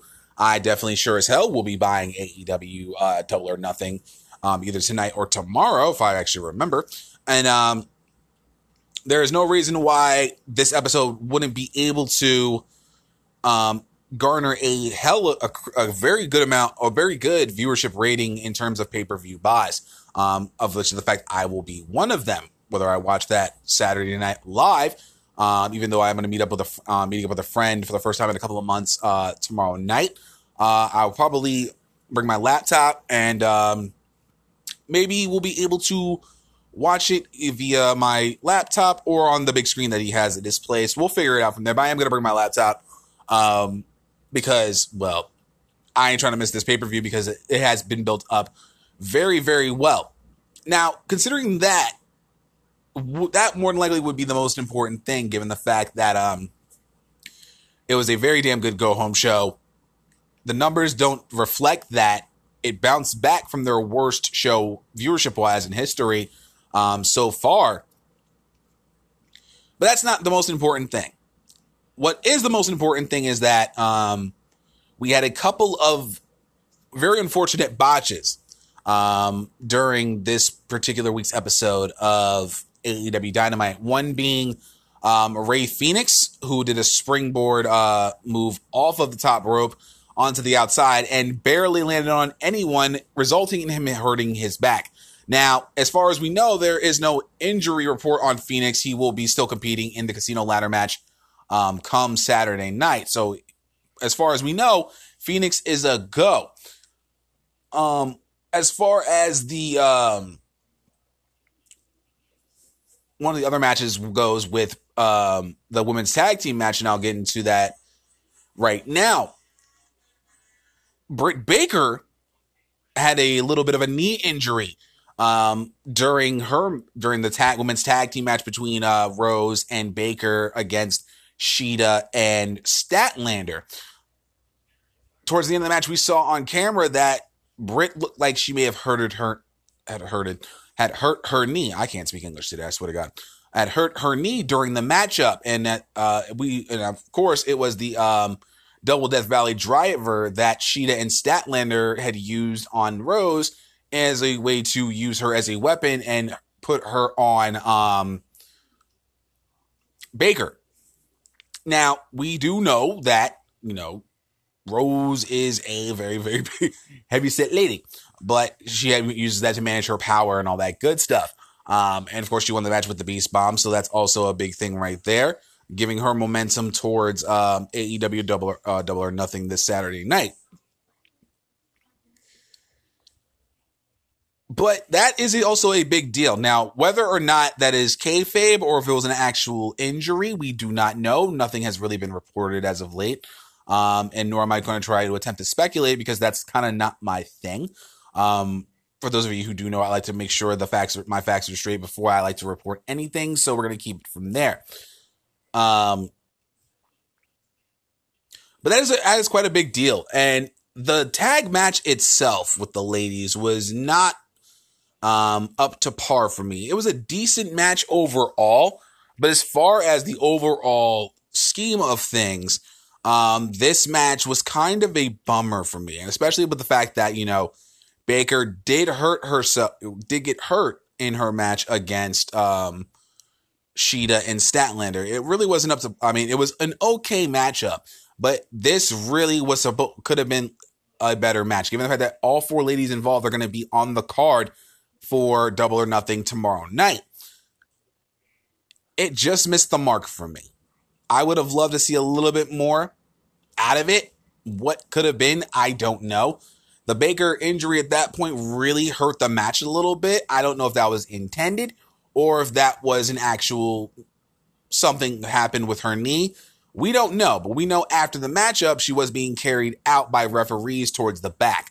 Again, we do not know if that was just kayfabe or if that was just, or if it was actual, an actual knee injury that they wanted to look at. We don't know, but the match itself didn't come across very well. And it was kind of one of the lowlights for me. I don't usually have much to say in terms of anything bad for, most Dynamite shows. I really don't. You've noticed it in my shows, and many installments of Light the Fuse that you've been listening to for the past couple of months. So every once in a while, sometimes there is a mulligan thrown out there. Hopefully on Saturday night, all four of these ladies put on a much better performance than they did they did on Wednesday night. Hopefully they really give us something, given the fact that I have given the stamp of approval for Statlander and Baker to be possibly my dark horse match of the night. I usually put a flyer on that. I try my best to try to see who would be the best out of it. But hopefully, all 4 of these ladies do put on a show for us come tomorrow night, and they really show us that, just this one was just a simple mulligan. Now, there were a couple of nice little video packages that we did get from this past Wednesday night in the form of and Darby Allin, and one Pac. Now, in the video message from Darby Allin, Darby is playing cards with 3 others. One wearing a Rey Fenix cutout, another has an Orange Cassidy one, and a third has a Kazarian one. At the same time, we see Darby climbing up a ladder. The 4th player is Colt Cabana. We then see Scorpio Skies, Kip Sabian, all losing to Darby. He reaches the top as he goes all in against Luchasaurus, but Darby burns the Joker, and he himself is then set on fire. As Chairshot.com says, is this Darby's way of saying that no matter the hand he is dealt, he will be the wild card that wins it all? Possibilities there. I don't, as y'all know, I made my choice for who would win the casino ladder match. And if you want to go listen to that again, you can go back and listen to it for sure. That is the beginning of the second segment of this show. But Pac was the more interesting one of the group. We see the Bastard, of course, laughing at Elbow on his couch watching Dynamite, stating, "You probably thought, with the whole world in chaos, that you were safe from Death Triangle. You are not. I've been forced to stay home and weather the storm once before in my career," going back to his days in the WWE. And he vows to never do that again. "Fortunately, I no longer tread this path." He tells Orange Cassidy, "You cocky little prick, that maybe tonight he finally gets over himself. Try or try not. Phoenix is the assassin who will kick your head off and to send him to his maker. Consider yourself a marked man." And possibly he's talking about a future return to AEW Dynamite and going after Orange Cassidy, given the fact that Death Triangle and the Best Friends were in a feud actually prior to the coronavirus actually starting. So it's not surprising that, Pac is still gunning for Orange Cassidy, given the fact that they actually have had matches against each other. It doesn't surprise me that Pac believes he is, sees Orange Cassidy as now a marked man, and Phoenix will probably do everything in his power to ensure that he doesn't win the casino ladder match. Maybe he returns at AEW Double or Nothing this Saturday night to screw over Orange Cassidy. Who knows? What I do know is that seeing Pac back on AEW programming does put a smile on my face, given the fact that we haven't really seen Pac in quite some time. So it's always nice to see those who are not, we haven't seen on the roster in quite some time, come back and at least make a little bit of an appearance during AEW programming. One particular segment that really stuck out to me this past Wednesday night was the face-to-face between Arn Anderson and Jake the Snake Roberts. This segment absolutely killed it. They killed this segment. They absolutely nailed it with this segment. And let's get into this. So we have both guys come in, sitting at the far ends of the table. I guess they're considering social distancing, considering the fact that it is a long-ass fucking table. The Snake begins by saying, "This is almost surreal to be across from you. All those years we crossed paths, but never in the ring against each other. I'm happy to see the rest of the Dog and Pony show. I'm happy that the rest of the Dog and Pony show isn't here. You usually aren't alone, but you better get used to it. People have dreams and people have nightmares. Those may not be real, but Archer is. Archer has destroyed everything put in front of him. Cody has wormed his way around and even sacrificed his own brother just so he wouldn't have to face Archer. But no more excuses or riddles. Cody must come face to face with the truth. And the truth is, Lance Archer's one mean son of a bitch who will rip Cody's heart out. By the way, is this your weekend pass from home or what? We haven't seen you around. You're looking a bit thick. Arn says, you almost made me a believer. This really is surreal. This is a wish list moment here. A dream match of you and I. I got goosebumps. We're two guys that if they told someone a pissant could pull a freight train, you believe them. Because that's who we were. We're credible. Even at this distance, I can see the evil permeate from you. That used to scare a lot of people. I've heard it and saw it in the locker room. Then add on the snake in the bag. Their nerves would be shot. But I realized way back that the bag was a distraction. The real snake is the one in your eyes and heart. Jake then replies by saying, I've been to hell and back. One more trip with you wouldn't be so bad. Arn replies, say that again. Jake then states the 6 feet between them isn't enough. Anytime, any place. The crowd behind him starts getting riled up. Arn says, though, tonight is about decorum.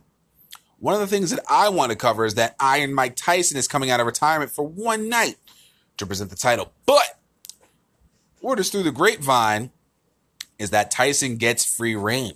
He might go in the crowd, on the ceiling, flying with a helicopter, whatever he wants. And I'm honored to share the floor with him. But are you going to try and use Damian on Tyson? How's that going to turn out? Jake then says that whatever he throws at Tyson will take him down. I promised Archer first shot at Tyson, just for fun. And I reassure you that Archer can do it. I was hoping that Bimbo Brandy was going to present the belt. I'd love to bump into her, trying to get under Arn's skin. Very, very nice touch. Well, another tidbit I will share now, talking about Arn, that the snake has out of the bag, no pun intended, is that Cody looked me in the eyes and said, I don't want to win the TNT Championship because I can get a nice table at a restaurant. I get a pay raise. I get the admiration of the fans. He wants to win because he has to. He isn't just the son of Dusty Rhodes or the brother of Dustin Rhodes. He is a leader of AEW that has turned the business on its head in a year's time and made it the product that it is. This is why Cody has to win. He needs to know, I need to know his leadership is being recognized. Now you see Jay getting nervous a little bit since he threatened Arn as well, because I'm a vicious prick. The other reason I don't just jump this table is because I have some good news. Everyone know that Jake is doing DDP yoga? That's good, because he'll need to be real limber when I spine buster your ass and shove your head where the sun don't shine. Jake, of course, had enough, tossing the table aside and shoving Shivani. Referees come down to keep the peace. Crowd wants him to fight. Arn dares Jake to do something, but the snake simply walks away. This is two old school guys who sure as hell know how to talk, giving you 10 minutes of pure brilliance. When you have characters like Arn Anderson and Jake the Snake Roberts being able to just go back and forth, trade bars with each other, it's moments like this that really make me enjoy AEW programming that much more. I enjoy it thoroughly, but seeing Arn and Jake trade bars with each other, it's a beautiful thing. And it really drove home what this match is going to be with Cody and Lance come tomorrow night. And I'm sure if Tyson is given free reign around the ring or wherever he wants to be, he will play a factor in the decision of how Archer and Cody will go come tomorrow night. See here. I just want to see what I want. I know I have one thing I want to talk about. I just want to make sure everything's Gucci. Oh, I got two more things I kind of want to discuss before we get out of here for the weekend.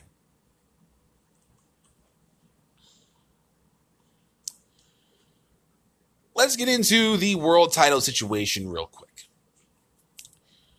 We know that this past Wednesday night, Moxley went one-on-one with Preston Vance in what I thought was a decent match. Of course, Moxley got the victory, but it's what happened after the match that really drove this home. Now, after Moxley gets the victory over Preston Vance, a.k.a. 10, right? And before I continue on, I wanted to let you guys know that this is your obligatory Marley moment of the show, because you're staring at daggers in my eyes if I don't actually put one in this episode. This portion of the episode is brought to you by Marley herself, who wants to, of course, remind you guys that during this pandemic, to make sure you have you drink your adequate amount of water, get your adequate amount of sleep, anywhere up to what she says 7 to 9 hours a night, even though it's recommended you get at least 6 to 8 hours every evening. Make sure you get plenty of exercise when necessary, and always make sure that what was that? You sure? Okay.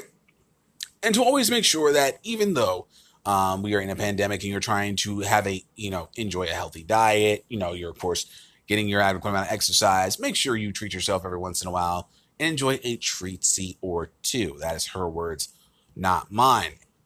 That, again, of course, is your obligatory Marley moment of the show, brought to you by my unofficial co-host, Miss Marley Hope. Getting back into the episode, Moxley brings in 2 chairs, grabs a mic as he heads back into the ring, takes off the Dark Order armbands of Preston Vance, and puts Vance's arm inside one of the chairs. Of course, he's telling him to stop squirreling while he talks. He begins by saying, "Now, I don't know the strategy behind Mr. Brody stealing my property. Message, hostile takeover, some sort of cult crap, who cares? But in the end, I know you're trying to punk me out. I'm not going to go chasing you all around backstage like a geek.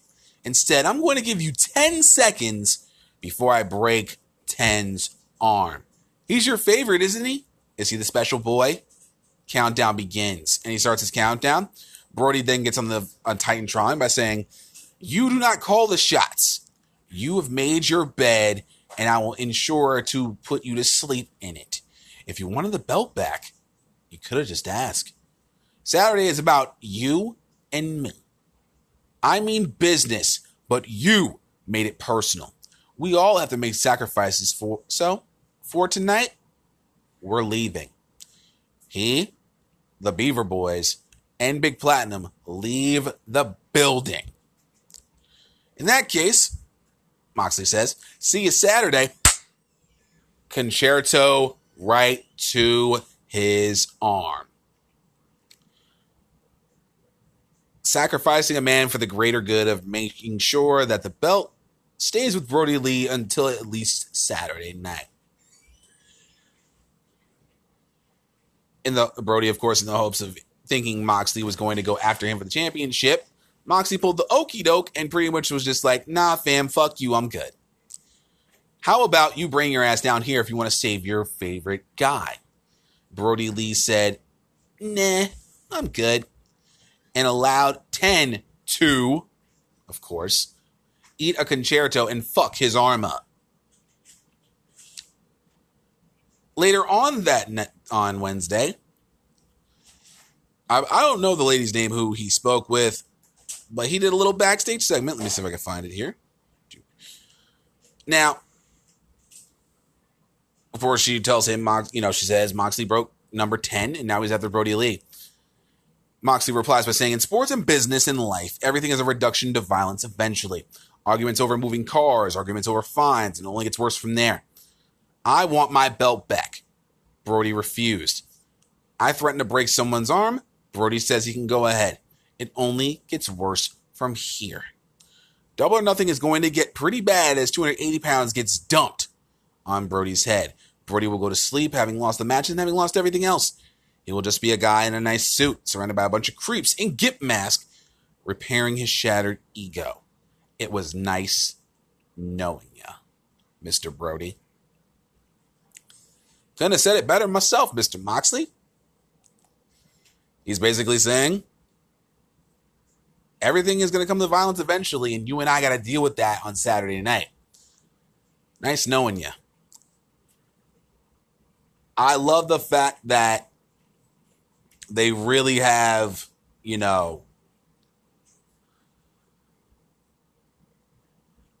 put this into perspective. Moxley wants his title back. Brody Lee has something that he technically owns. This is going to get ugly. This is going to be a fight. And I think this is going to be the kind of night that, that I honestly need to see, that will need to be seen. And I honestly can't wait to see what actually happens with Brody Lee and Jon Moxley. And to round out this week's episode of Light the Fuse, I want to talk about the return of Hangman Page. Now, I had a feeling that if it got to the point where it was going to be the Elite and Inner Circle going at it one last time before the pay-per-view, before their Stadium Stampede match, that hopefully Hangman Page would return as well. Now, it all started after the Sammy Guevara Matt Hardy matchup, which was actually a really fun main event to watch. They really had a lot of back and forth. I thoroughly enjoyed this 100%. Great matchup, great solid main event. And I keep saying it over and over again. Sammy Guevara so far has been the MVP of AEW in 2020. Hands down, and ain't even no conversation for you. Talk to the cannon. Let's grab my drink keys up here. Hi. Yes, Marley, I did my obligatory moment for you. You already got one. You don't need two. She's such a butt. But I do love that dog to death. Yes, I love you. Now go play. So what happened after the matchup is what we want to talk about and discuss. Excuse me. Of course, vengeance must be had for Vanguard 1. Hardy grabbed a chair, brings it to Sammy in the ring, but the Inner Circle then gets on his Titantron. They have Kenny Omega against the goalpost in TIAA Bank Field. Jericho states, "We destroyed Vanguard, and now we'll destroy Omega." Of course, they throw water on Omega to wake him up, and then Jericho swings his bat right onto Omega's ribs. Out come the Young Bucks and leap on the Proud and Powerful from the stands. Now we start the fight. Hager goes over, eats a super kick from one of the Bucks. Nick Jackson uses a chair on Jericho, and then Santana and Ortiz and Hager. Matt clubbing on Hager, Nat blocking in a bat attack with a chair shot, which hurt his hands. Hardy arrives, and the brawl grows. It's now, at this point, a 4-on-3 matchup. They find the football field with chairs and bats. It's now 4-on-3, and the Inner Circle starts getting the advantage. The Bucks rally back, but out comes Hangman Page just running all the way down the field. Huge lariat to Hager. One for Jericho, evening the odds, beating down Jericho, throwing Jericho onto the goalpost. Omega then recovers. Elite starts getting the advantage, and the Inner Circle retreats, realizing it's now a 5-on-4 advantage for the Elite. After everything happened, of course, Hangman's still kind of in his fifis, wanders off on his own as they play the Elite music. And he's not really truly to be back in the fold just yet, but he will be there on Saturday night. At that point, we don't know what's going to happen with Mr. Hangman Page. Anything can happen in the Stadium Stampede match, but it was a really nice way to, at least for a moment, let the Elite have their moment. And that kind of was part of the reason why I stated that the Inner Circle will defeat the Elite, because we all know, and even Mitchell said this, if I can find the quote here. Quote, the Bucks and Hangman made great returns, and we got a preview of the Stadium Stampede. But I think the Elite standing tall means they're losing. Now that AEW always follows similar path to WWE or other promotions, but it'd always be too much if the Elite had their cake and ate it too. Maybe the dysfunction is still strong between Hangman and the Bucks, and that cost him in the end. At a certain point, Omega and Hangman have to feel that tension too. And I think that cost them their tag titles once they have new contenders. End quote. Basically, what I said on the preview and predictions for AEW Double or Nothing in the second segment. Same concept. I just follow kind of the old school way of booking. The Elite got the standing tall moment at the end of AEW Dynamite this past week. And it wouldn't surprise me that the Inner Circle get the victory over here, but I still have that feeling that overall, when all is said and done, the Elite get the last laugh in Blood and Guts and defeat the Inner Circle. And as I do that, as a tradition, I close my laptop, take my cell phone, and listen on top of that. I will say, Dynamite's go-home show this past Wednesday night really easily brought it home. It really brought home the fact that this pay-per-view is going to be off the charts. With the matches they have on the card, every match does have meaning behind it. Every match has a feel behind it that you can really get behind, a storyline that we can all dig, and something we all can enjoy every single match from top to bottom. Even the Shawn Spears Dustin Rhodes match that was just made on Wednesday night. Given the fact that Shawn Spears believes he doesn't have any more, and he's going to actually prove it to Dustin Rhodes. Of course, harkening back to what happened with Dustin in the tournament semifinals against Lance. All that's brought everything up and all this stuff. So even that got a little bit of backstory. So Dynamite did exactly what they needed it to do on Wednesday night. And now you, as the watcher of AEW Dynamite, are now invested in what's going to happen on Saturday. And that's kind of what they need to do. Now, NXT does the same thing as well. They are able to have go-home shows that really get you prepared and get your mind right for said pay-per-view. Of course, I'm sure NXT will definitely do their damn thing over the next 2 episodes coming up this Wednesday night and the Wednesday night after that on June 3rd. So it wouldn't surprise me that, NXT will be dipping into their bag of tricks over the next couple of episodes. But they really stepped their game up this week. And talking about AEW, they've really stepped their game up. And they really, over the last, I'd say, 3-4 weeks, have really gotten you prepared for what is about to happen on Saturday night. There's nothing else.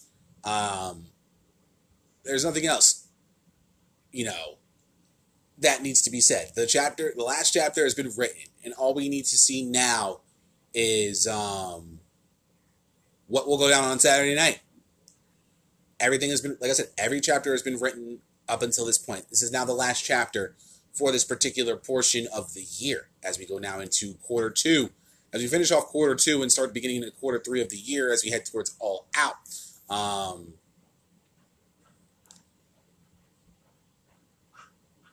This personally, to me, is probably, this is going to be the year anniversary. This will be 1 year in the making. A year that has spanned, that we've seen so many things go down. AEW Dynamite, we had Double or Nothing be their first full, true pay-per-view. We then had All Out, the amazing banger of the show that was. We then got Dynamite beginning in October. Full Gear then happening the next month in November. We then had, of course, these winter months leading into AEW's first pay-per-view of the year with Revolution. We didn't even know what that was going to be like.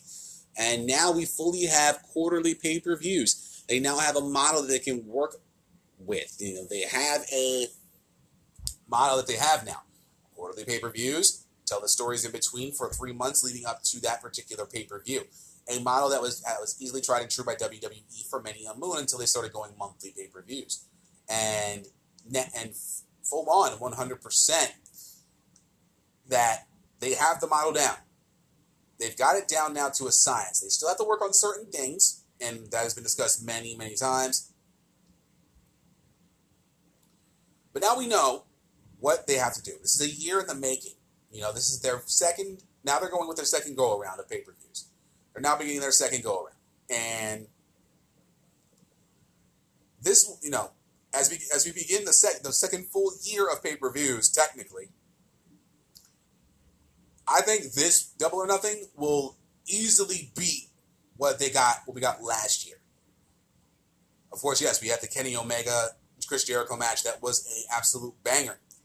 But I think this go around, we're going to see, now we have full build to the pay-per-view. We don't have, just vignettes or we're just making matches or anything like that. We now have a full build towards the true first pay-per-view they ever put on for AEW history. And I'm very happy for AEW going through this first year. of pay-per-views. They've really done a lot of good things. Of course, AEW Dynamite being one of them.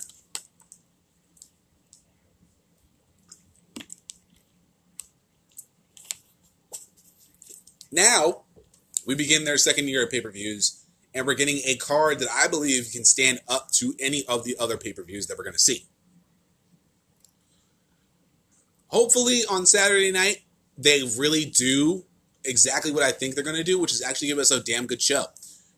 They have the matches built up. They have everything they need to have this show be a success. It is now time to write that last chapter of this portion of the program and see what happens after. And that, ladies and gentlemen, is going to conclude this week's installment of Light the Fuse, and we'll also conclude this week's episode 208 of the YLP podcast. On the flip side of the break, we're going to end the show in proper YLP fashion and get you ready. Fashion, my apologies. And get you prepared for episode 209 of the YLP podcast, when we discuss the good, the bad, and the ugly that was AEW Double or Nothing. We'll be right back.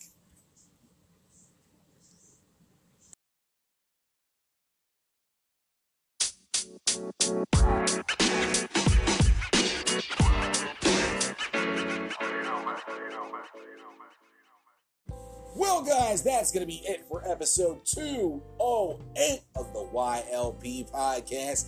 Getting you prepared for tomorrow night's pay-per-view, or if you're listening to this on Saturday, tonight's AEW Double or Nothing pay-per-view. I want to thank you guys so much for taking time out of your day, your night, your afternoon, and your evening, wherever you may be, wherever you are in the world. Thank you guys so much for checking out this episode of the podcast, and as always, I greatly and truly appreciate it. Of course, once again, I want to let you guys know that we do have a Memorial Day sale going on over on my Teespring at teespring.com/the-YLP-collection. 10% off your entire order at checkout using the code MERCHSALE, M3RCH, SALE, all one word, I should say, or winning. Think Charlie Sheen. You're welcome. At checkout, and you get 10% off your entire fucking order. It's a beautiful thing. Again, nothing wrong with getting yourself and treating yourself some sweet YLP merch that you can wear all summer long. Again, I have clothes for men, women, and of course the young cubs out there. That's what we're calling the youngins, the YLP universe, the young cubs. Because before you become a young lion, you must be a young cub. Of course, for the fellas, I got tank tops and I got dope ass t-shirts with the YLP logo on it. It's so damn fresh.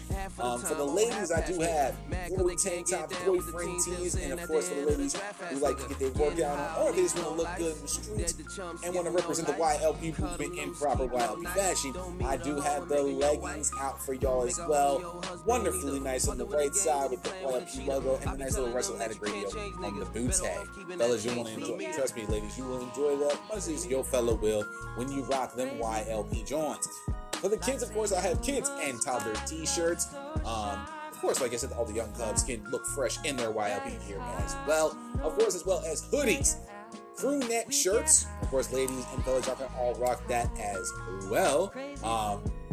Also, I have accessories, of course, coffee mugs, bath towels, beach towels. You can use them for the bath too. I'm sure they're 100% cotton and they're very, very absorbent of whatever liquid you have on your stuff. Just don't use it for dog food. That's not a good thing.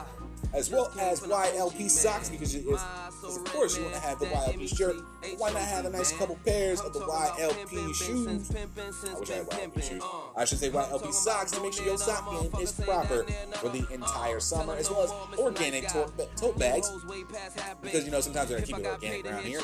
And tapestries as well, you can hang on your wall, just like I have the American flag on mine. All for a wonderful, reasonable price. And you can check that all on teespring.com/the-YLP-collection. Get yourself some YLP merch today. Again, use code MERCHSALE, M3RCHSALE, or winning at checkout for 10% off your entire order. Sale will end on midnight on Memorial Day. So you definitely want to get yourself some merch right now. Trust me, do it now. While you're listening to this, get it right now. Anyway, also, for 17 cents a day, y'all know, 17 cents a day usually doesn't get you much in this world, but it can get you a spot on our Patreon. Yes, patreon.com/WrestleAddictRadio. 17 cents a day, equaling $5 a month, get you access to shows you will not hear anywhere else but our Patreon. You won't even hear on regular Wrestle Addict Radio programming. Shows like Love and War, my show, The Secret Files, Fred's Fave 5, and much, much more. Also, you get to be a part of a very exclusive group chat that we have going on right now that I truly love to be a part of. We just got a couple of new patrons in, and thank you for all those who have been a part of the Patreon movement. Shout out to Kavita. Welcome to the squad. Yes, I do like to do shout outs every once in a while for new members, so they feel welcome from yours truly. Again, Kavita, congratulations and welcome to the War Realm. Also, you get to get articles. And also, one of the more important things, you get an exclusive discount that you will not get anywhere else for merch that we have on our Teespring stores. That, of course, being mine, King Ricky Rose's, Fretzelmania's, The Game Changer Podcast, The Delight Show, and the HBIC collection, as well as the original War collection as well. That is something I know y'all would like to enjoy and all that good stuff. We have the sale going on, but you do get a discount as well if you are part of the Patreon squad. So I hope you guys have been enjoying that. And of course, if you, I should have said this with my Teespring stuff, when you get merch, show it off. Tag us in your, when you get your gear. Let us know that you do support the YLP movement or any of the other movements that we have in the War Realm, and show some love.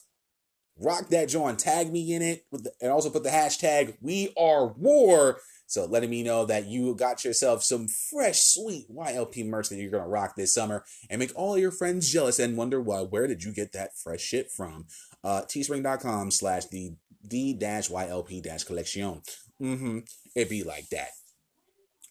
Of course, if you have any thoughts, opinions, viewpoints, anything I may have missed from today's episode, or anything that I may have missed from this past week's episodes, of course, that being news of the weekend, last week, this week, and of course, Light the Fuse this evening, as well as my preview predictions, what you are thinking, who are going to win, sound off. Let your voice be heard. Leave a voice message. Anchor.fm/Young Lions Perspective. Anchor.fm/Wrestle Addict Radio. And also, you can go over to ambiguouspodcastsolutions.com. Go over to the YLP page. Leave a comment on this episode. Let me know what you're thinking. Let me know what you think of this episode. All that good stuff. Happy honky-dory happiness. All that stuff. Let me know what I did bad, what I did good, what you thought of it. All that fun stuff.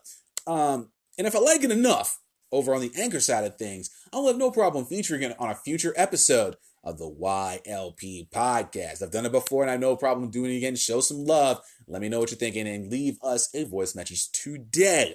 Of course, if you enjoyed this episode, do not hesitate to tell a friend about the YLP podcast. Share this episode across all of your social media, Instagram, Facebook, Twitter, Facebook Messenger, Gab, whatever you got. Hit him up in the DMs, send it in a text message, let him know, hey, I'm listening to this, YLP cat. Looks like you got some good viewpoints in the world of professional wrestling. I'm thinking you want to check that out and see what you got. Let me know what you think about that frenzy and all that good stuff. Spread the word, because y'all know, of course, in these unprecedented times, we here at in the YLP universe and the War Nation, we are here to not only be the cure for the Common Wrestling podcast, but of course the YLP podcast, myself, the Kings of the Rings podcast, the Game Changer podcast, and the Delight Show with Vince Chappelle, again, are not only the cure for the Common Wrestling podcast, but we are the alternative for professional wrestling podcast, and that we are here to stay.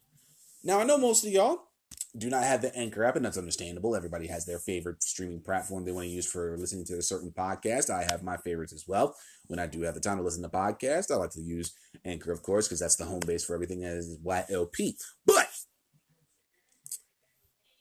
if you think we're just a one-dimensional thing, if you think Anchor is just the only home base that we've got, my friend, you are sadly mistaken. Not only can you check this episode of the YLP podcast on Anchor, You can also check out the KOTR podcast, Kings of the Rings podcast with Kate, Will, and King Ricky Rose, the Game Changer podcast with Nate and Mr. Fretz, and the Delight Show with Mont Chappelle. I just love to say it like that. It bees what it bees. Across several different platforms, including, of course, ambiguouspodcastsolutions.com. But also Apple Podcasts, Google Podcasts, Podcast Addict, Podbean, Player FM, Overcast, Gasbox FM, Radio Public, Stitcher Radio, and of course, that good old Spotify fam. Search for the YLP podcast, the Kings of the Rings podcast, the Game Changer podcast, and the Delight Show with Man Chappelle across all these different platforms. You should have no problem finding them whatsoever. If you want to stay up to date with everything that's going on with the YLP podcast, follow me on my socials. Yes, I have a couple of socials. I don't use them often, but you can find me over on Twitter at Suede Senator War. That's SUEDESENATOR. Capital W, capital L, capital R. I do live tweeting for AEW Dynamite every Wednesday night when I do have prior engagements. SmackDown Live every Wednesday night, and as of right now, I am kind of a bit behind, and I probably won't be doing much of that either for tonight. Every WWE Live pay-per-view, and I will be doing that for Backlash on June 14th. Every AEW Live pay-per-view, I will be live tweeting for Double or Nothing tomorrow night. Or if you're listening to this tomorrow, or listening to this on Saturday, tonight, every NXT and NXT UK TakeOver special, and I will be live tweeting for NXT in your house on June the 7th. And once we get back into the swing of things with New Japan Pro Wrestling, I do live tweet for New Japan Pro Wrestling as well. When it's 3:30 in the morning, I've gone to the bathroom and I can't go back to sleep, I, of course, do live tweeting for that. I do have the tweets to prove it. Promise you when I tell you, always good times. Excuse me. If you want to follow me over on my Instagram, which is the homepage and the home base for everything that is the YLP universe, I can be followed over there at young_lions_perspective, memes, news updates, and the Miz just died. 60-second thought videos, updates on what you'll be expecting from certain shows in case you missed it, all that good stuff. You know, good times over there, and I appreciate all of y'all for keeping me at over 1,000 followers. Keep the movement going. Spread the word. Let the people know about all my socials. And of course, I don't like to put this out there often, but I do have a Facebook page as well. If you want to go to facebook.com/Young Lions Perspective Podcast, I do have a Facebook page over there. Pretty much everything that goes from Instagram also goes into my Facebook. I have them both connected. It'd be like that sometimes. So whatever you post you see from Instagram, you can also find on Facebook as well. Like the page, spread the word, share the news. Yes, I do have a Facebook. Search for Young Lions Perspective Podcast and enjoy that movement today. Follow me on all these platforms. Stay up to date with everything that's going on with the YLP Podcast. So, of course, I'm not even going to look at the judges at the end of the week, and it's Memorial Day weekend. I have actually taken hiatus for the weekend, also observing the Memorial Day weekend as well, and it will be back on Monday to make sure my obligations have been met. Except the Danish guy. I don't like... Except the Danish guy. No, he's always there eating ramen for no reason. Weird dude, but I don't mind him. He's all right in my book. And he gave me the thumbs up regardless. Anyway, episode 209, of course, will be going down this Monday night where we get to talk about the good, the bad, and the ugly that was AEW Double or Nothing. Yes, I will be talking about the highlights, the lowlights, everything in between, and of course be handing out awards for my top three matches of what will be my top three matches of the night, my worst match of the night, who was the MVP of AEW Double or Nothing, and of course the most important thing about the good, the bad, and the ugly, my final grade for what will be this Saturday night's AEW Double or Nothing pay-per-view. Always a good show. Always gets good support from you guys, and I appreciate all of y'all for enjoying the good, the bad, and the ugly during the months. During the Monday, I should say, after pay-per-views. Much appreciated, and I can't wait to see you guys for that. Other than that, guys, it is Memorial Day weekend. I know most of you right now in the country are still on somewhat lockdown. I know here in Jersey, we are opening up the beaches to a limited capacity, of course, with social distancing. When 9 times out of 10, bitch just got thrown 10 feet. That shit was funny as hell, and he died. I know for most of us in the state of New Jersey and in New York, beaches are closed. We're hearing, in New York, they're, pretty much going to yank anyone that goes into the water because for reasons I can never understand nor comprehend. In Jersey, it's going to be limited capacity, with beach badges, pretty much keeping it to local stuff. It bees what it bees, I understand. Either way, I know for a fact that outdoor events have been lifted in the state of New Jersey from 10 to 25 people, and indoor gatherings are still at only to 10 people. So if you're planning on having that cookout and it's outside, you can have, of course, including yourself, 25 people, and you can have a nice little decent gathering for the Memorial Day weekend festivities. Normally, this will be a jumping weekend. I would literally be planning my workout, getting ready for Saturday, but unfortunately, of course, to coronavirus be damned, gyms are still fucking closed. So that's just going to be all types of happy, I want to vomit. And tomorrow actually would be leg day at the gym, which, fucking God. Anyway, Memorial Day weekend is not only just a weekend for, enjoying festivities of sorts, it is also a weekend to remember those who have perished, in our military. That is one thing a lot of people do kind of have a misconception of. I always do a show for Veterans Day. It is one of my favorite shows to do. I did one last year, and of course Memorial Day, same thing. I'll have a little bit more of a speech on Monday, but make sure you observe the holiday properly. Make sure you are enjoying yourself. For those who have states who have reopened, enjoy yourself. Enjoy yourself responsibly, and make sure you do take that Uber or Lyft home. If you're going to be going out this weekend, please be careful. Because coronavirus may not take you out, but I guarantee you that a DWI may definitely take you out. And I promise you, at least $10,000 bill on your shoulders is definitely not the best thing to have kicking off Memorial Day weekend festivities as we kick off the summer in proper fashion. So make sure you stay safe out there. Enjoy it. Make sure you take that Uber or Lyft home.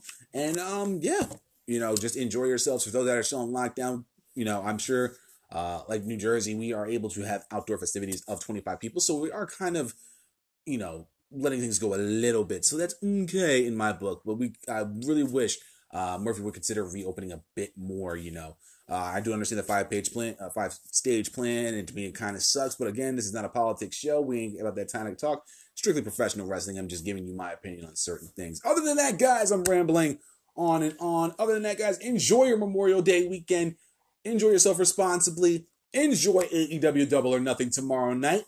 And I'll see you guys right back here for episode 209 of the YLP podcast. Happy Memorial Day. See ya!